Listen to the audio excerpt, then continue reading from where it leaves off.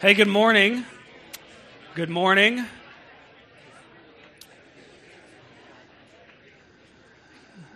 Peace be with you. Thank you, Josiah. It's good to be with you guys this morning. Thanks for being here. Very glad that you're here this morning. If this is your first time, my name is Garrison, and one of the pastors here at Veritas Dayton. Glad that you're here this morning. If you want to open your Bibles, we're going to be looking at Nehemiah 6. Nehemiah 6. If you don't have a Bible, there should be a white or blue paperback Bible at the edge of each bench. You can grab one of those, turn to page 228. That will get you to Nehemiah 6, and we're going to be looking at the entire chapter this morning. Nehemiah, it's hard to find. I know it's not a book that many are very familiar with. It's before the Psalms, before Job, after Ezra, after 1st and 2nd Chronicles. If that kind of gets you in the ballpark, hopefully that'll help you find the book of Nehemiah. You received a bulletin when you walked in this morning. Inside that bulletin, there's a Connect card. There is a Connect card and sermon notes and all that stuff, but that Connect card is what I want to talk to you about right now. The Connect card is just a good way for us to get to know a little bit about you, and in order for us to potentially get in contact with you and get to know you a little bit, maybe grab some coffee together, answer any questions that you may have about our community, and hopefully, Lord willing, get you connected with what God is doing here in our church family. We'd love to be able to get in contact with you if you would be willing to fill that out. There's also a space for prayer requests. We'd love to be able to pray for you. Take a few moments, jot a few prayer requests down, turn that into myself or that bucket in the back or the black box on the welcome table or any of the leaders that you've seen up here this morning, and we'll make sure to get in contact with you and be in prayer for you. So thank you for doing that. All right, Nehemiah 6. If you want to stand with me, if you're ready for the reading of God's holy and precious word. Nehemiah 6, the entire chapter. Nehemiah writes, inspired by the Holy Spirit, these words. Now when Sanballat and Tobiah and Geshem the Arab and the rest of our enemies heard that I had built the wall and that there was no breach left in it, although up to that time I had not set up the doors and the gates, Sanballat and Geshem sent to me, saying, "Come and let us meet together at Hecaphirem in the plain of Ono." But they intended to do me harm. And I sent messengers to them, saying, "I'm doing a great work, and I cannot come down. Why should the work stop while I leave it and come down to you?" And they sent to me 4 times in this way, and I answered them in the same manner. In the same way, Sanballat, for the 5th time, sent his servant to me with an open letter in his hand. In it was written, "It is reported among the nations," and Geshem also says it, "that you and the Jews intend to rebel. That is why you're building the wall. And according to those reports, you wish to become their king. And you have also set up prophets to proclaim concerning you in Jerusalem, there is a king in Judah. And now the king will hear of these reports. So now come and let us take counsel together." Then I sent to him, saying, "No such things as you say have been done, for you are inventing them out of your own mind. For they all wanted to frighten us, thinking their hands will drop from the work and it will not be done. But now, O God, strengthen my hands." Now when I went into the house of Shemaiah, the son of Delaiah, the son of Mehetabel, who was confined to his home, he said, "Let us meet together in the house of God within the temple. Let us close the doors of the temple, for they are coming to kill you. They're coming to kill you by night." But I said, "Should such a man as I run away? And what man such as I could go into the temple and live? I will not go in." And I understood and saw that God had not sent him, but he had pronounced the prophecy against me because Tobiah and Sanballat had hired him. For this reason he was hired, that I should be afraid and act in this way and sin, so they could give me a bad name in order to taunt me. Remember Tobiah and Sanballat, O my God, according to these things that they did, and also the prophetess Noadiah, and the rest of the prophets who wanted to make me afraid. So the wall was finished on the 25th day of the month of Elul, in 52 days. And when all our enemies heard of it, all the nations around us were afraid and fell greatly in their own esteem, for they perceived that this work had been accomplished with the help of our God. Moreover, in those days, the nobles of Judah sent many letters to Tobiah, and Tobiah's letters came to them. For many in Judah were bound by oath to him, because he was the son-in-law of Shechaniah, the son of Erah, and his son, Jehohanan, had taken the daughter of Meshullam, the son of Berechiah, as his wife. Also, they spoke of his good deeds in my presence and reported my words to him. And Tobiah sent letters to make me afraid. This is the word of the Lord. Thanks be to God. Father, may the words of my mouth and the meditation of all of our hearts be acceptable in your sight, our rock and our Redeemer.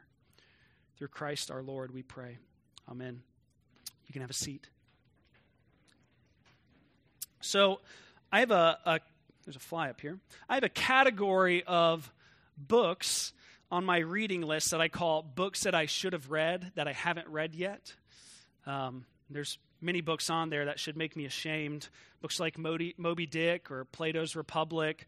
Up until recently, the Iliad, the Odyssey were on it. And to my shame, up until recently, John Bunyan's The Pilgrim's Progress was on that list. We've been reading it together as a family. It's been very good. The Pilgrim's Progress is an allegorical tale, meaning that it's a fictional story wherein every scene is symbolic of some sort of hidden meaning. That's what an allegory is. It's an allegorical tale about a pilgrim named Christian who's on a journey from the city of destruction to the celestial city. I'll let you figure that out.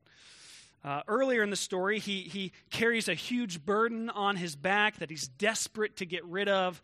And thankfully, he meets a man named Evangelist who tells him how he can get rid of his burden. And this sets him on this journey where he goes through the wicket gate to get to the place of deliverance. And at the place of deliverance, there's this cross on this mountain. And Pilgrim looks at the cross, and the burden rolls off of his back. The straps break, and the burden rolls off of his back. It's a powerful, moving scene. And from there, he sets out on the narrow road. And while he's on the narrow road, he meets all sorts of men and women, all sorts of people on the way, people like Faithful and people like Hopeful, friends who help him on his journey. But he also meets those who seek to dissuade him, like Fearful and Money Love and Vanity Fair. Well, one such friend that he meets on the way is Interpreter. Christian goes to the house of the Interpreter, and Interpreter takes Christian through all of these rooms in his house and to help Christian, to teach him certain spiritual realities, to help him discern certain things, to teach him to understand certain things in this life that he's living, in this pilgrim journey that he's on. He shows him he takes him to this room with this painting, and it's the portrait of a godly pastor. He shows him the distinction between the law and the gospel. He shows him the difference between the virtue of patience and the vice of passion. And at one point, Interpreter takes Christian to a room with a fireplace. And there's a fire in the fireplace.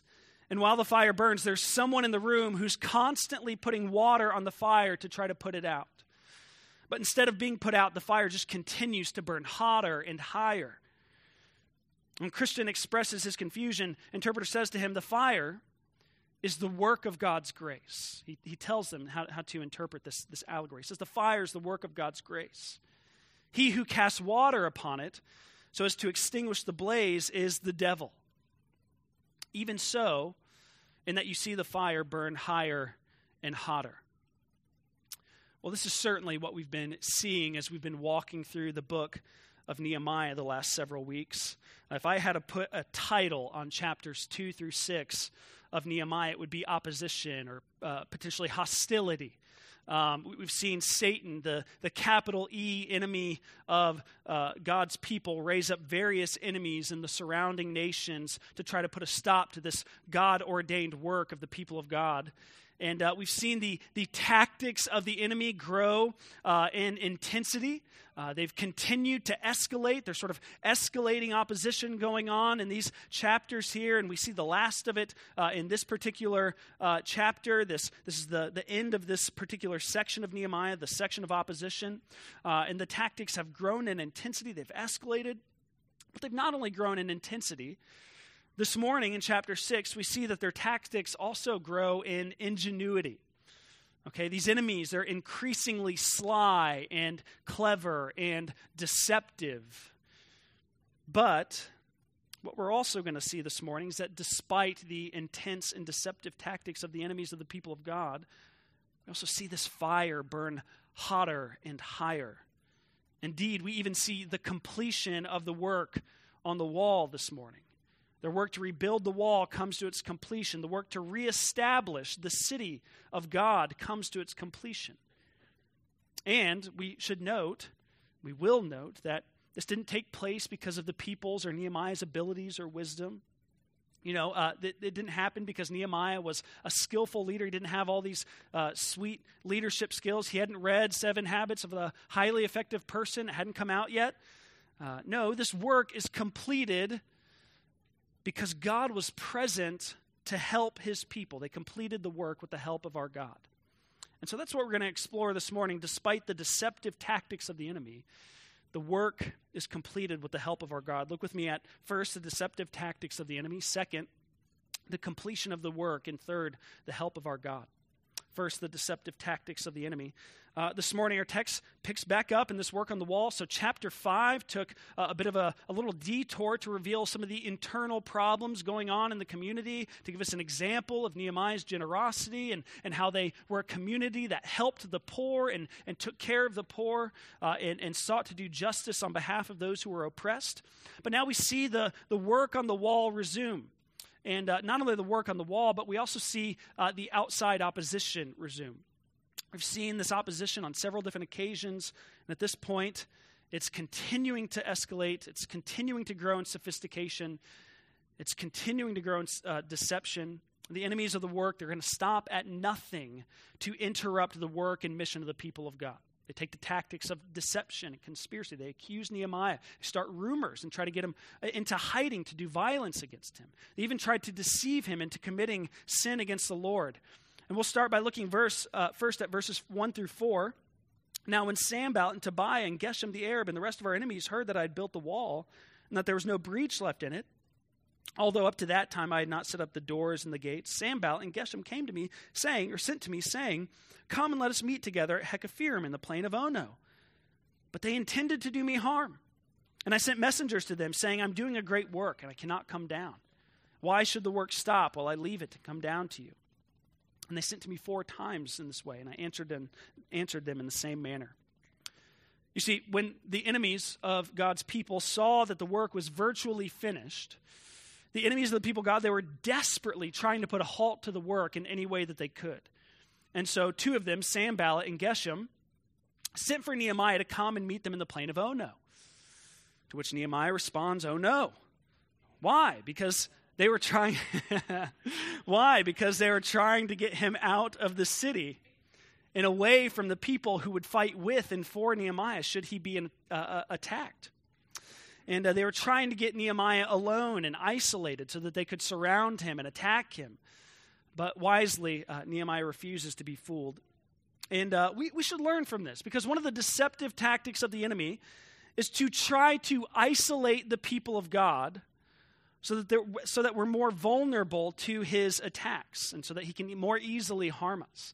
I've seen this time and time again. There's strength in numbers when it comes to linking arms with those in a local church and following Jesus together. I've seen it time and time again where believers isolate themselves from the people of God, where they separate themselves from the community of faith, where they disconnect from the local church. I don't need to be a part of a church to be a Christian.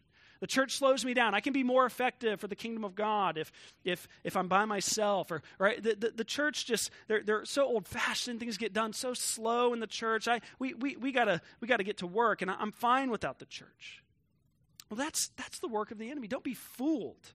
In isolating yourself from the people of God, you're being deceived by the enemy and making yourself vulnerable to his attacks. Dismiss such deception like Nehemiah does here. Now, unfortunately, the enemies continue in their attempts at this deception. They tried to trick Nehemiah in this way 4 times, and when he wasn't fooled, they took a different tactic the 5th time. We'll pick it back up in verse 5. In the same way, Sanballat, for the 5th time, sent his servant to me with an open letter in his hand. And it was written, it's reported among the nations, and Geshem also says it, that you and the Jews intend to rebel. That is why you're building the wall. And according to these reports, you wish to become their king, and you have also set up prophets to proclaim you concerning you in Jerusalem. There is a king in Judah. And now the king, King Artaxerxes, the king of Persia, he's going to hear of these reports. So now come now and let us take counsel together. I'm trying to help you, friend. And then I sent to him, Nehemiah says, saying, no such things as you say have been done, for you're inventing them out of your own mind. For they wanted to frighten us, thinking their hands will drop from the work and it will not be done. Now, this is really nasty. This is dirty. This is nasty. This is deceptive. When Nehemiah is not dissuaded in their first 4 attempts, they get dirty here. They send an open letter with false rumors and accusations that Nehemiah and the people are going to rebel against the Persian Empire. Typically, such a letter that Sanballat had sent, such a letter would have been sealed with a little wax stamp so that no one could read it. But this is an open letter, meaning that the deliverer of the letter would have been able to read the contents out loud to the people that he met along the path and the road on the way to the city in front of all the people in the city. And the rumors being spread were such that could have put Nehemiah's life in danger and many of the people's lives in the city in danger. If Nehemiah was going to be setting himself up as a king and the people were intending to rebel, that would have been treason against King Artaxerxes. Nehemiah's head would have gotten lopped off. Most certainly, the Persian army would have attacked the city of Jerusalem if this was the case. And so Sanballat says, this is what we're hearing, friend. Why don't you come? Let's talk about it. I want to help you. I'm on your side. I'm trying to protect you here. I want to make sure these rumors don't get out there, friend. He's a liar. He's a deceiver. But when Nehemiah is not dissuaded, they tried another way.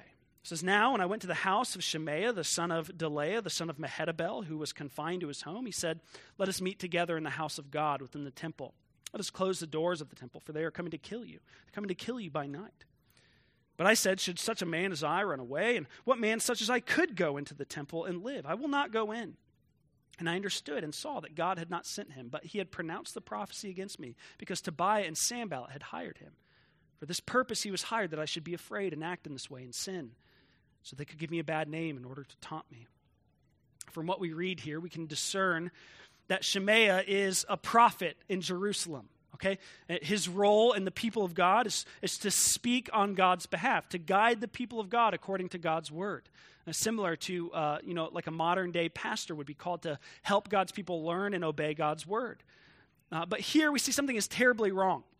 The prophet Shemaiah has been paid by Sanballat and Tobiah to prophesy falsely to Nehemiah. He tells Nehemiah to go into hiding, and not just to go into a hiding, and not just to any place, but to go into hiding in the inner courts of the temple. Now remember here, Nehemiah, we talked about this the first Sunday of the series, Nehemiah is a layman. He's not clergy. He's not a priest. He's not a pastor. He can't go into the inner courts of the temple. This would be a direct violation of the word of God. And yet here's a trusted prophet, a trusted pastor telling Nehemiah to do just that. Here's another dirty and deceptive tactic of the enemy. And again, we should learn from this. You know, you could find ordained pastors in this city that will tell you God's will for your life is to be rich if you just have enough faith. You know, you can find ordained pastors in this city that will tell you that while the Bible is partly true, you can't believe everything it says about things supernatural or about what it says about ethics and morality. You can find pastors that will tell you that the resurrection of Jesus Christ is just a myth. You can find pastors that will tell you that faith is not enough to reconcile you to God, but you need faith and works in order to really be forgiven. You can find pastors that will tell you through a happy smile on a trustworthy face with white, nice teeth to tell you that God wants you to live your best life now. You can find pastors that tell you all sorts of false things. Don't believe them. This is a sly, clever, and deceptive tactic of the enemy to trick God's people into being led astray. And still, that's not the last of it. Look at verses 17 and 19. Moreover, in those days, the nobles of Judah sent many letters to Tobiah, and Tobiah's letters came to them, for many in Judah were bound by oath to him, because he was the son-in-law of Shechaniah, the son of Aaron. His son Jehohanan had taken the daughter of Meshullam, the son of Berechiah, as his wife.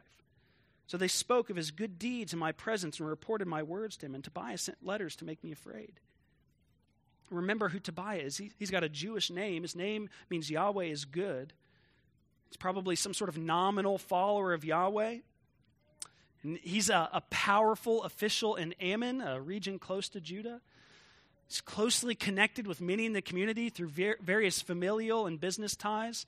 And Tobiah is leveraging these relationships to try to get to Nehemiah. Those officials in Jerusalem connected with Tobiah are speaking well of him to Nehemiah, and then they're also reporting to Tobiah what Nehemiah is saying and doing in the city. And it's a complicated web of opposition. It's difficult to untangle. Tobiah is using this he's leveraging his position to strike fear in the heart of Nehemiah, to try to strike fear in the heart of Nehemiah. These are the deceptive tactics of Sanballat and Tobiah and the surrounding nations to try to put a halt to the mission of God in the city of God. But as we've already discussed in sermons in the past about opposition to the mission of God, we know that these enemies are really pawns in the hand of the enemy, the capital E enemy. Ephesians 6:12 says as much. It says that we don't wrestle against flesh and blood as Christians, but we wrestle against the rulers, against authorities, against the cosmic powers over this present darkness, against spiritual forces of evil in the heavenly places. In other words, we don't wrestle against our fellow human beings, but against Satan and demons and spiritual darkness. Why? Because Satan and demons and spiritual darkness are the unseen cause of the church's opposition in the world. We must remember this. We must remember this. It's especially important that we remember this in the time and place in which we live. You know, we live in a time where we believe that everything has a sort of natural explanation. We assume that everything has a natural explanation. We just assume that there are no invisible spiritual forces at work in this world. But the worldview that the Bible presents to us is entirely different. You know, the Bible reveals to us that we live in a cosmos where there are invisible things and visible things going on. There's spiritual and things spiritual and things visible. There are these physical things, these visible things, and invisible spiritual realities at work behind them. The worldview that the Bible presents to us is one in which things are going on in this world that we might not see. There are invisible and spiritual realities as well as visible and physical realities that we see. And, I'm not even talking about, extraordinary events like The Exorcist or something. Satan and demons are at work when there's divisiveness in the Christian community. It may look ordinary. You may be able to find sort of natural explanations for it, but make no mistake, Satan and demons are behind such divisiveness. He's at work when gossip and rumors go on in the church and when gossip and rumors are spread about the people of God. He's at work when the people of God fall into materialism and greed, but simply write it off as being wise and well prepared for the future. He's at work distracting Christians with the American dream. He's at work in deceiving Christians and tempting Christians and calling us into sinful practices and lives and habits. He's at work in this sort of ordinary, everyday opposition that the people of God face whilst doing the work of God. And in fact, that's part of what makes his tactics so deceptive. We live in a time, Charles Taylor, this Canadian philosopher, says we live in a time where there's an imminent frame. We believe that we just assume that we are not vulnerable to spiritual, invisible forces at work in the world. But this is exactly what Satan would have us think and demons would have us think. They would love to have us think that they're not presently opposing us in the mission of the people of God. Now, C.S. Lewis once spoke to this in his book, Screwtape Letters. He says, there are two equal and opposite errors into which our race can fall about the devils. One is to disbelieve their existence, and the other is to believe and to feel an excessive, unhealthy interest in them. They themselves are equally pleased by both errors and hail a materialist or a magician with the same delight. Satan and demons are very pleased when we're not aware of them at all. And they're very pleased if we think about them too much as well.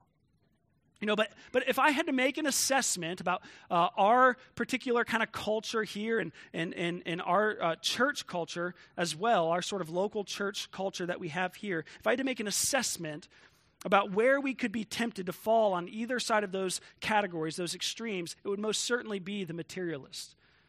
I assume that you agree with me on that.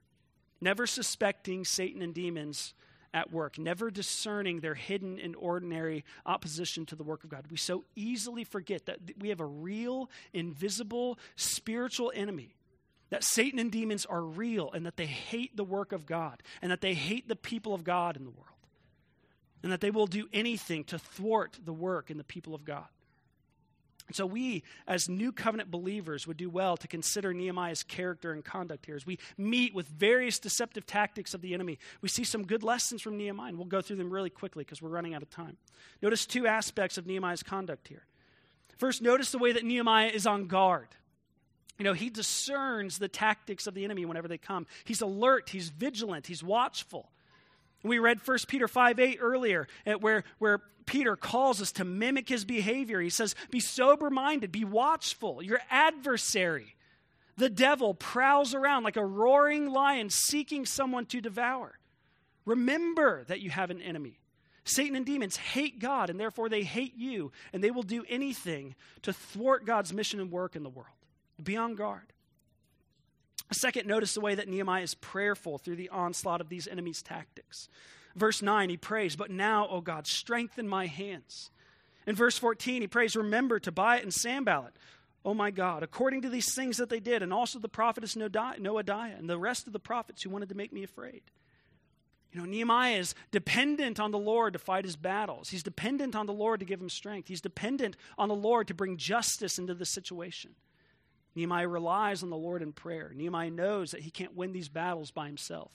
He needs the Lord to fight on his behalf. Guys, we're seeking to do the work of the Lord. We're seeking to be obedient to God's mission here. We're seeking to obey the Great Commission. That's the work of the church. Jesus said in Matthew 28:18-20, all authority in heaven and on earth has been given to me. Go therefore and make disciples of all nations, teaching them to observe all that I've commanded you, baptizing them in the name of the Father, Son, and Holy Spirit, teaching them to observe all that I've commanded you. And lo, I'm with you always to the end of the age. That's our mission as a church, to make disciples, to help people follow Jesus. Satan hates that. We've met with opposition in the past 2 years, and we will continue to meet with opposition. And therefore, we must be on guard and be in prayer. But whatever opposition we will meet, we can bank on the reality that God's work in the world will be completed. Next, we see the completion of the work. We see this reality in verses 15-16. Look at what Nehemiah says. He says, so the wall was finished on the 25th day of the month of Elul in 52 days. When all of our enemies heard of it, all the nations around us were afraid and fell greatly in their own esteem. So the enemies who are trying to make Nehemiah and the people of God afraid end up being afraid themselves because the work is completed. The wall was built in 52 days. This must take into account not the time.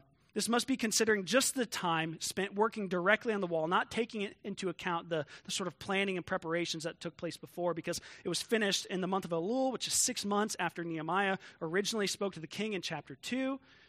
But still, this is a remarkable feat. 52 days, and the wall has been rebuilt, and the rubble, it was absolute rubble. And it's been cleaned up and rebuilt. At first, it seemed not just unlikely, but impossible. And yet here it is, completed and rebuilt. The work is finished. And it reminds me of what missionary to China, Hudson Taylor, once said. The quote is in your bulletin. There are 3 stages to every great work of God. First, it's impossible. Then it's difficult. Then it's done. And of course, the mission of the church is no different. 2,000 years ago, we just talked about the Great Commission. 2,000 years ago, Christ gave the church, this bumbling band of 11 disciples, his global Great Commission to make disciples of all nations. There's 11 of them there, and they're pathetic. Like, it would have been easy to think, this is impossible. These uneducated fishermen, some on different ends of the political spectrum. We've got liberals and conservatives here. Peter, being the leader of the bunch, who's a disaster, denied Jesus not once, not twice, but 3 times. And they just lost the treasurer of the bunch because he betrayed Jesus for 40 pieces of silver. They're all from this powerless and marginalized people group in the Roman Empire. There's no way this mission is going to move forward in the world. And yet 2,000 years later, here we are. The gospel has spread all over the world. People from many different nations and tribes and tongues have come to believe in Jesus. Christianity is exploding in the global south, all over South America and Africa and Asia. It no longer seems impossible, does it? But still, it's difficult. There's still a lot of work to do. We have over 7,000 unreached people groups in the world. And even more who are only kind of superficially or minimally reached. Christianity also seems to be on decline in the Western world, including the U.S. So there's still plenty of work to do, and it's not easy to do. In many parts of the world, Christians are persecuted and marginalized. We just prayed about that earlier. In many parts of the world, Christians are imprisoned and killed for their faith. In many parts of the world that remain unreached, they don't want Christian missionaries to come. It's difficult. But here's a promise that we can remember in order to cling to and grow in confidence. One day it will be done. Revelation 7, 9-10 describes for us this heavenly scene wherein we see this great commission to make disciples of all nations completed, finished, done. In it, there's a great multitude from every nation, a great multitude that no one could number, a great nation with people all different skin colors, all different languages, people standing before Jesus Christ and crying out with a loud voice, "Salvation belongs to our God who sits on the throne and to the Lamb." Countless people from every nation, tribe, and tongue who find their deepest rest, their deepest peace, their deepest joy, their deepest happiness in the infinitely worthy Lamb of God. And so that vision drives us to continue and persevere. Now, we can be confident it's going to be finished. It's going to be finished because of the help of our God, which is our last point. At the end of verse 16, Nehemiah sneaks in a little theological bomb that lets us know why this work on the wall was completed in the first place. It says, when our enemies heard of it, all the nations around us were afraid and fell greatly in their own esteem, for they perceived that this work had been accomplished with the help of our God.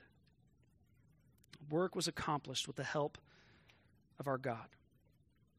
Remember, God was the one who laid this burden on Nehemiah's heart. God was the one who orchestrated the return of the people to the city of God. God was the one who led King Artaxerxes, this pagan king who hated God's people, who put a stop to the work of the rebuilding of the city in the first place and decreed that it would not be done. He led Artaxerxes to reverse his decree, something kings don't do, and to allow the people to rebuild. God was the one who rallied the people. God was the one who sustained the people's strength. God was the one who gave his people the wisdom and strength to persevere through this opposition. They completed the help with the work of God. God is always present with his people to help us obey and fulfill the work of his mission. We just said the Great Commission. We'll say it again. Remember what Jesus said, Matthew 28:20, "Behold, I am with you always to the end of the age." In other words, as you go about this mission of making disciples, as you go about this work, it's actually Jesus present with you, working through you by his Spirit to do his work. It's his mission. And it is therefore his work that he does through his people. He's in union and communion with his people. He's always present, living in his people by his Spirit to do this work. And because it is his work, and because he's with his people to do it, we can be confident that despite whatever opposition the work may face, it will be completed. He will keep the fire burning. You know, earlier when we followed Christian, John Bunyan's Pilgrim's Progress, Christian, into the house of the interpreter, we didn't explain why the fire never went out. You know, Christian was obviously confused as to why the fire wouldn't go out, even though Satan was continuing to put water on it. And not only that, but the fire only grew hotter and higher as the water was poured on it. So Christian asks the interpreter, what's happening here? Interpreter tells Christian, as we already said, the fire is the work of God's grace. He who casts water upon it so as to extinguish this blaze is the devil. Even so, in that you see the fire burn higher and hotter. And then interpreter tells Christian, let me show you the reason for this mystery. So interpreter takes Christian behind the wall. In the fireplace there on the other side of the wall, still the same fire. And there Christian sees a man with a container filled with oil in his hand. And he's constantly casting oil on the fire. And so Christian asks the interpreter, what does this mean? An interpreter replies, this is Christ, who continually, with the oil of his grace, maintains the work already begun. By this means, notwithstanding what the devil attempts to do, the work of God's grace continues on. Despite the deceptive tactics of the enemy, the work continues on with the help of our God. Veritas, this is what we're called to. We're called to continue in this work, but recognize that it's not us continuing it, not really. This is the work of God's grace. This is the work of Christ pouring oil on the fire, and the fire, as opposition comes, only burns higher and only burns hotter. So Veritas, may we be on guard. May we be in prayer. May we join God in the work that he's doing in the world. And may we trust that with his help, it will most certainly be completed. In the name of the Father, and of the Son, and of the Holy Spirit. Amen. Let's pray together.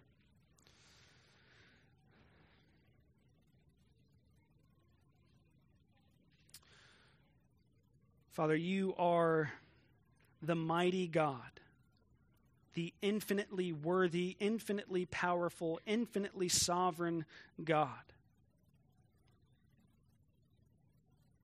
The God of whom we are not even worthy to know and to be called by your name, yet in Christ you call us your children, and you fill us with your Spirit who cries out within us, Abba, Father, and you include us in your work and your mission in the world.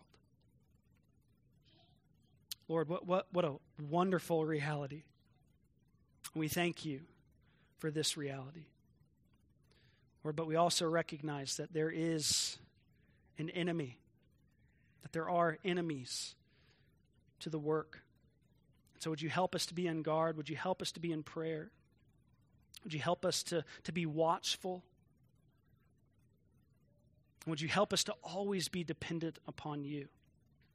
Because we know that as we're about to be sent out for another week of being disciples in the world, representing Jesus in the world, representing the kingdom of God in the world, that we will meet with opposition. Would you help us to be mindful of the reality that you are with us through your Son, in your Spirit,